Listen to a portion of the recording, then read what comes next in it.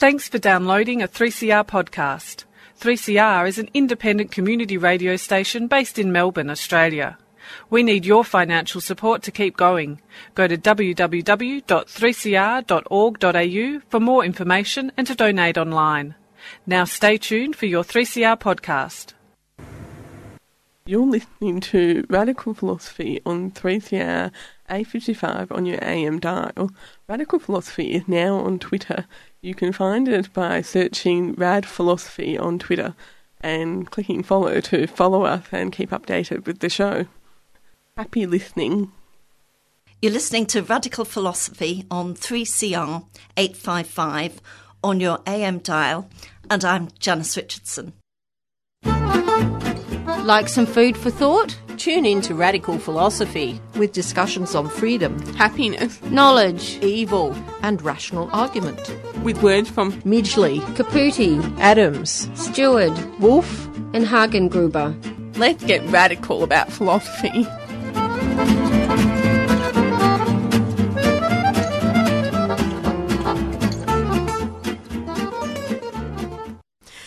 Thanks very much for tuning into Radical Philosophy. I'm your host, Beth Matthews, and I'm here today speaking with Chris Sitka about the origins of patriarchy. Welcome back to the program, Chris. Oh, thank you, Beth. Nice to be back again. So, could you continue on where you left off last week? Yes, well, I mean, there's so much to talk about on this topic, and there are so many women and some men who've done a lot of work on researching. It's basically the history of the planet, the people on the planet, and how patriarchy established itself and why it did. I talked a bit about that last time. And the fact that there was this widespread belief system, which is very different from, the kind of monotheic religions that we have now on this, that have become dominant, Christianity, Buddhism, Islam, all those things. Before we had these kind of, monolithic, monotheistic belief systems, there was another belief system over the planet, and as I said last week, it was about being connected to the natural forces, to the earth, and there was a whole symbolic system. So it's very interesting that very similar images have been images and representations of what people believed in have appeared over the planet, and they're just stylistically different. They have the same kind of meaning. And I think one of the reasons that this whole study of patriarchy has kind of not stayed so popular amongst modern feminists is that it's probably been sidelined a bit because it's been taken over by something that we might call the goddess movement. So women study this and talk about these cultures as goddess cultures, and then those feminists who are, let's say, atheists, not believers in spiritual things, thought, oh, that's a bit of mumbo-jumbo, and also it's fairly popular amongst what I used to call the New Age movement. You might call it the wellness movement, why I'm a goddess. But it is actually based in factual history, that this is what people represented. It is a value system that they had, that they practiced ceremonies and that were all based around this belief system. And it's really interesting just how universal it was and how similar it was. And you can get images even in Australian Aboriginal culture that are the similar representation to they were in Europe, say, or in Siberia. I find that aspect of it really interesting. And also India, Asia, South America, it's basically one belief system, is universal and has really captured the human imagination and had to be repressed. So what happened during the Christian era in Europe, for example, is that these old belief systems were repressed, but they couldn't repress them that easily because they were so dominant in the human psyche through having been used actually for hundreds of thousands of years. We revere the creatrix, and so in order to establish a male deity, a male god, for a start, he always lived in the sky, whereas the Earth Mother lived in the earth, right? So that the sun god just started to take over, and then the Christian god in the heaven who lived up in heaven. But, for example, when Christianity began, for a long time, when they didn't depict the Christ figure. There was, no images, and quite a few hundred years after he died, they started doing representations of him, but he had to look really female because people would not worship a male, right? So and I've seen this, a documentary where they show these very early images, and he had big hips and was very androgynous and even had little breasts, He looked like one of these goddess figurines from the Neolithic or the Paleolithic. It was only after the Roman emperor adopted Christianity that you started having Jesus depicted with the beard and as a very masculine figure. So that was a transformation that happened. And of course in the Catholic Church you still had the Virgin Mary was a very strong thing because she people felt comfortable with her because she was more like the Mother Goddess, that they had been dominant in their spiritual philosophy, if you like. So those are the kinds of transformations that have happened. And of course social organisation had to change as well. And of course the obvious thing was, as patriarchy started taking over, you started to have chieftains who had more money, who had more power, who had warriors, and they were starting to tame and conquer people and nature. But some of the social structures have managed to endure on this planet, as I said last week, in small pockets, and I mentioned the Mosu of China. So they have a social structure which Maria Gimbutas and other students say, and I've heard this from mainstream archaeology recently, also saying this is how people lived in the past. People actually stayed in what I would call mother houses.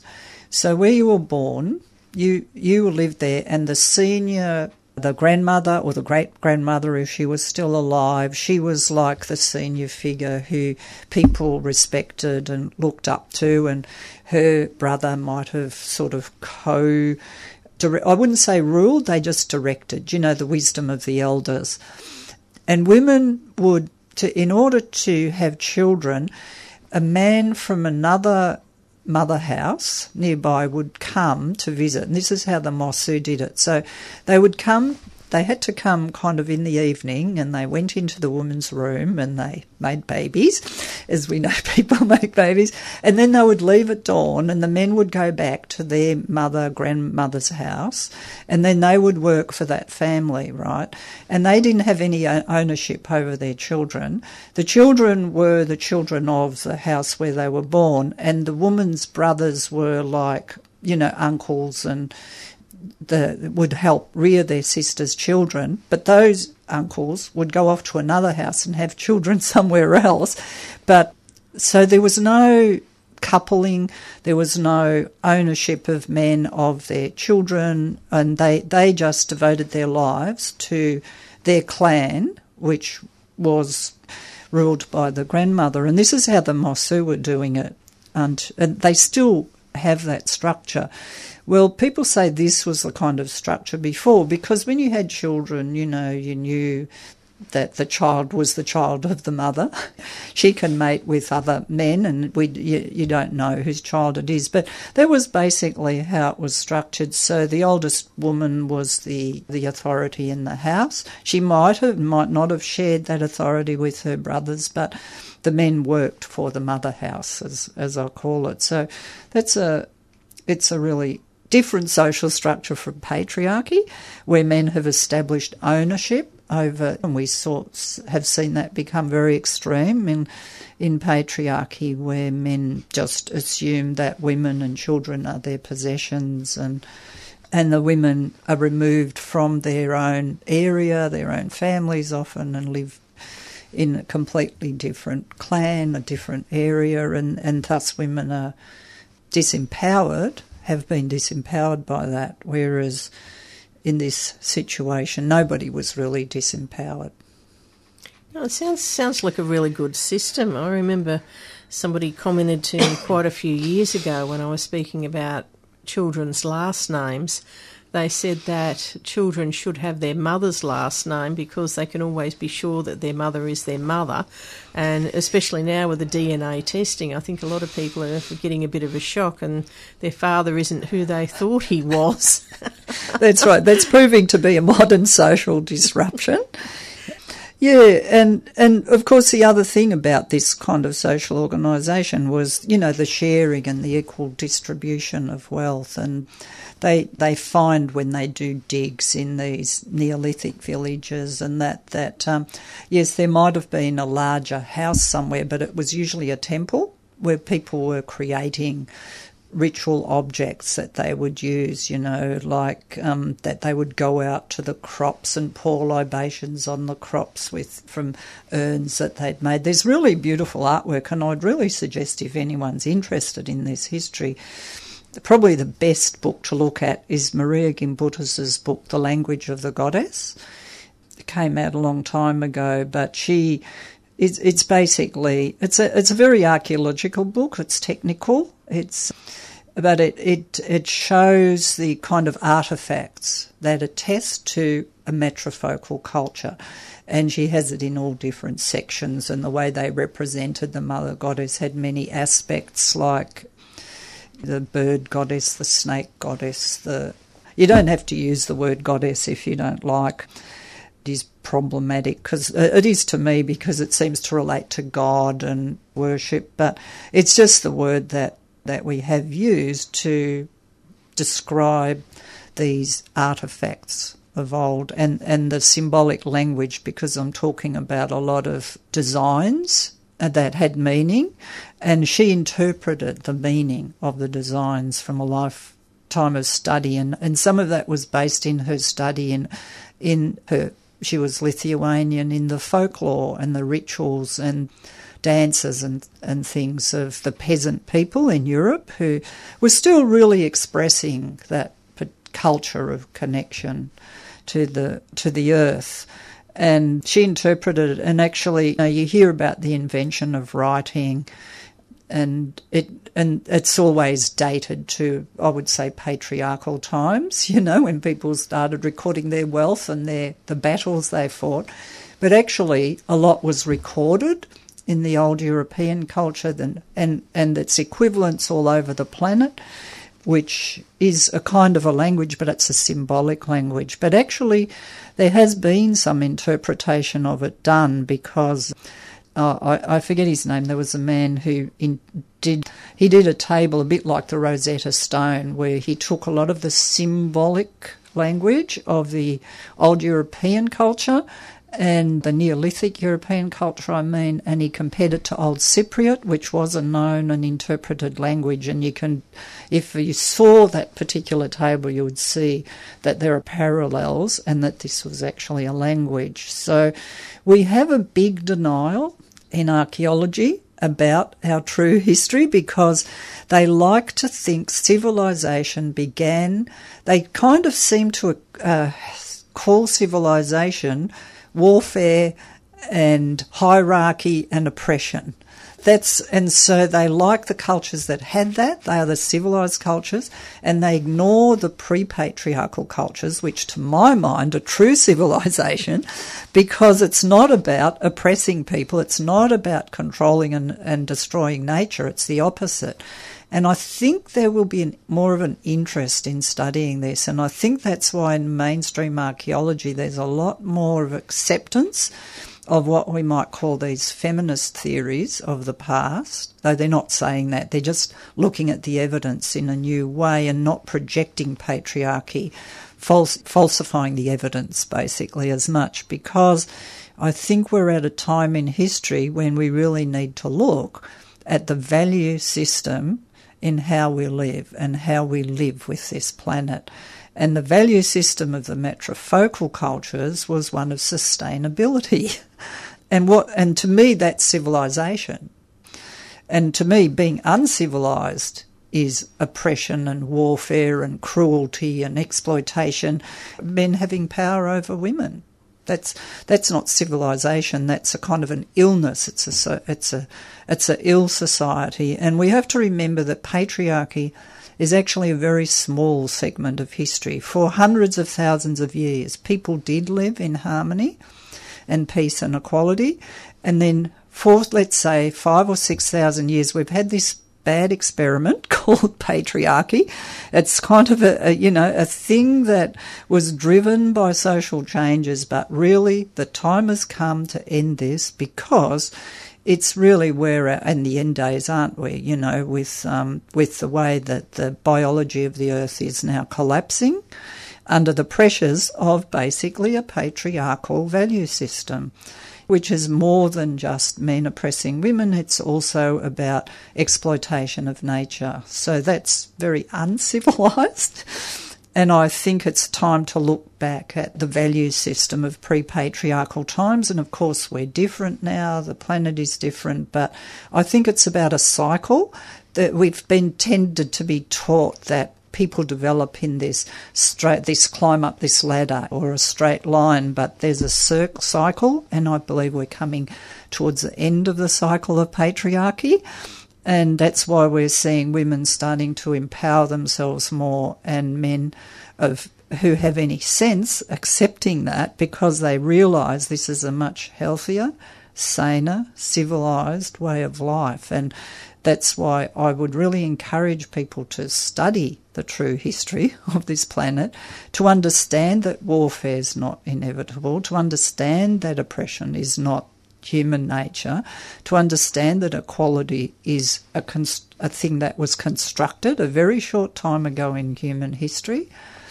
And we now need to develop a new system. So let's go back to matrifocal in our new version of it, because what else are we going to do? Allow ourselves to be destroyed by patriarchy, basically. Yeah, that's a really good point.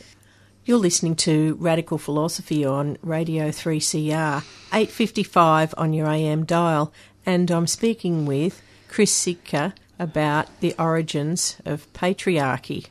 So, would you like to talk about the Australian Indigenous culture? Yeah, well, actually that is an interesting question, because often people tend to think of Australia as having been very isolated and not part of, the kind of historical movements in other parts of the world. But we have, and that, that the Aboriginal people lived a gatherer-hunter lifestyle, and that they weren't sophisticated, and that's all the kind of racist. We're still, the way people think about Australian Aboriginal people is still very much influenced by the extreme racism of early colonialism, and trying to depict them as very primitive and basically Paleolithic. They used to say these are Stone Age people. Of course, we now know that they are extremely sophisticated culture with extremely sophisticated, intellectual, highly developed knowledge of the natural system of this continent that they lived on, and every clan had an intimate knowledge of the biology of the area where they lived. And I think it's very interesting, and this is something that not many people have thought about at all. I might be the only one talking about it, actually, that there was a transition from matrifocal to patriarchal in Australia as well, I believe. Now we look, and one of the things, of course, important things is Bruce Pascoe's brought out his book Dark Emu, and he's shown that the Aboriginal people were actually an agricultural society. They just didn't build fences and houses in the way that it developed in other parts of the world. But they did, agriculture was introduced basically at pretty much the same time in history as it was in all the other parts of the world. And I find this fascinating because you do wonder how this happened, because yes, Australia there was water between Australia and other places, but actually not so long ago, because Australia was connected to New Guinea and parts of Indonesia up until the melting. Tasmania was connected to the mainland. So, and in the time that Aboriginal people have lived on this continent, there's been a lot of changes in geological eras and that. But yes, agriculture also was developed here and was quite sophisticated. People actually used to store food. You can read Bruce Pascoe's book to see a lot of the evidence about that.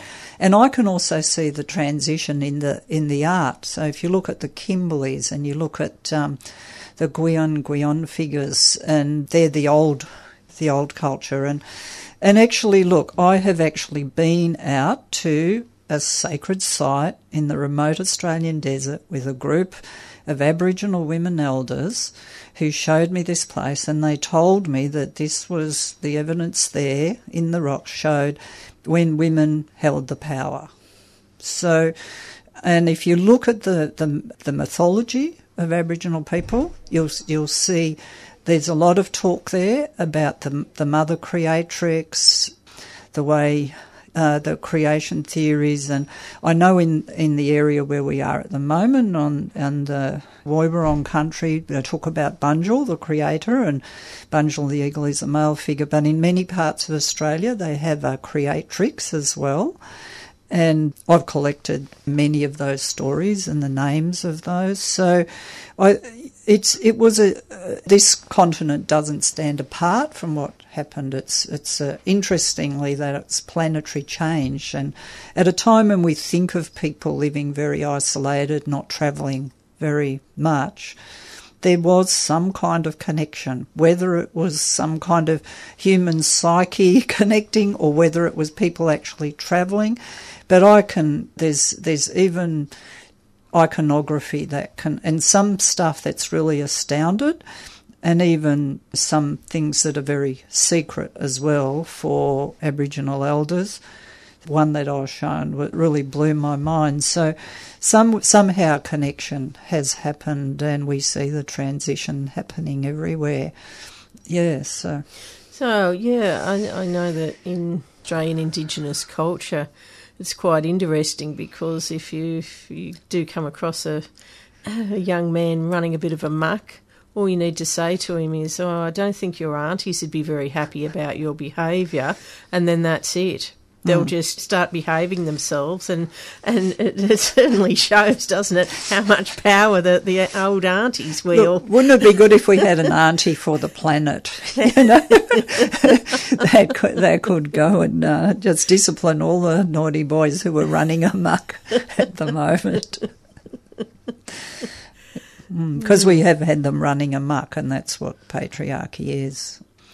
Yes, women participate in patriarchy, but it's a system of male dominance, basically, and it's, as I say, it hasn't always existed on this particular globe, and it doesn't need to keep existing. And I think that can, for me as a feminist, women's liberation, I prefer to call myself a women's liberationist than a feminist activist. It does give me hope, because if you have that belief that male violence is natural and normal, that the domination is, I think you have less hope in change. Then you're trying to change human nature.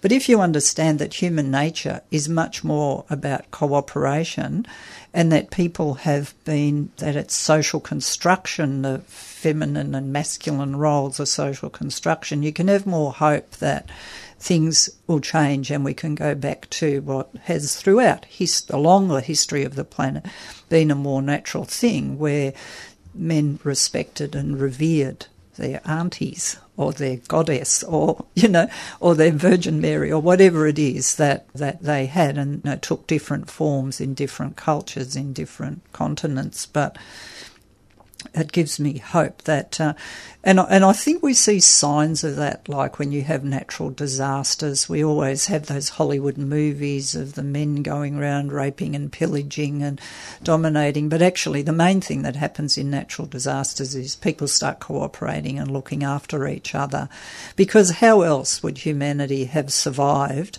hundreds of thousands of years of ice ages, volcanoes, meteorites hitting the planet, if they hadn't basically cooperated and shared? And you do see that much stronger in the Australian Aboriginal cultural practices of sharing, where you are very much it's just compelled, but it's very shameful not to share your resources with those around you, whereas in capitalist Western culture, it's basically you're encouraged to keep an unfair share of resources for yourself and not care about people around you. Well, that's not a way we're going to survive.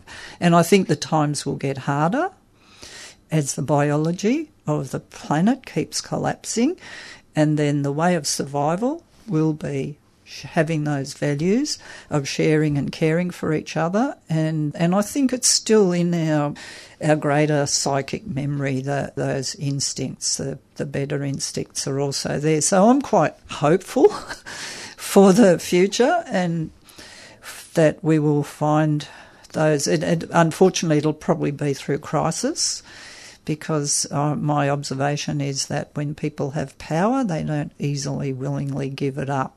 And so sometimes but we may be driven to that when survival becomes more difficult, as it is for many people at the moment. Like, I'm sitting in Melbourne, pretty comfortable, but if I was in Nepal at the moment in the floods, or in the raging bushfire somewhere in the northern hemisphere, that's become more destructive, and in even Midwest America, where the tornadoes keep blowing their towns away, and the hurricanes. So, people are already struggling to survive again now, and as the times get harder, I hope that we remember these better value system that we have. Yeah. Oh, look, it's so good to interview somebody who's so optimistic about the future, and I'm sure a lot of people after listening to your interview will have a bit more optimism, because they'll be a bit better educated in the origins of patriarchy. So thanks very much for coming onto the program today. Oh, thanks very much for having me on. And I've been speaking with Chris Sitka about the origins of patriarchy. Well, that's all we have time for today. Hope you've enjoyed the program, and stay tuned for the fabulous Swing and Sway.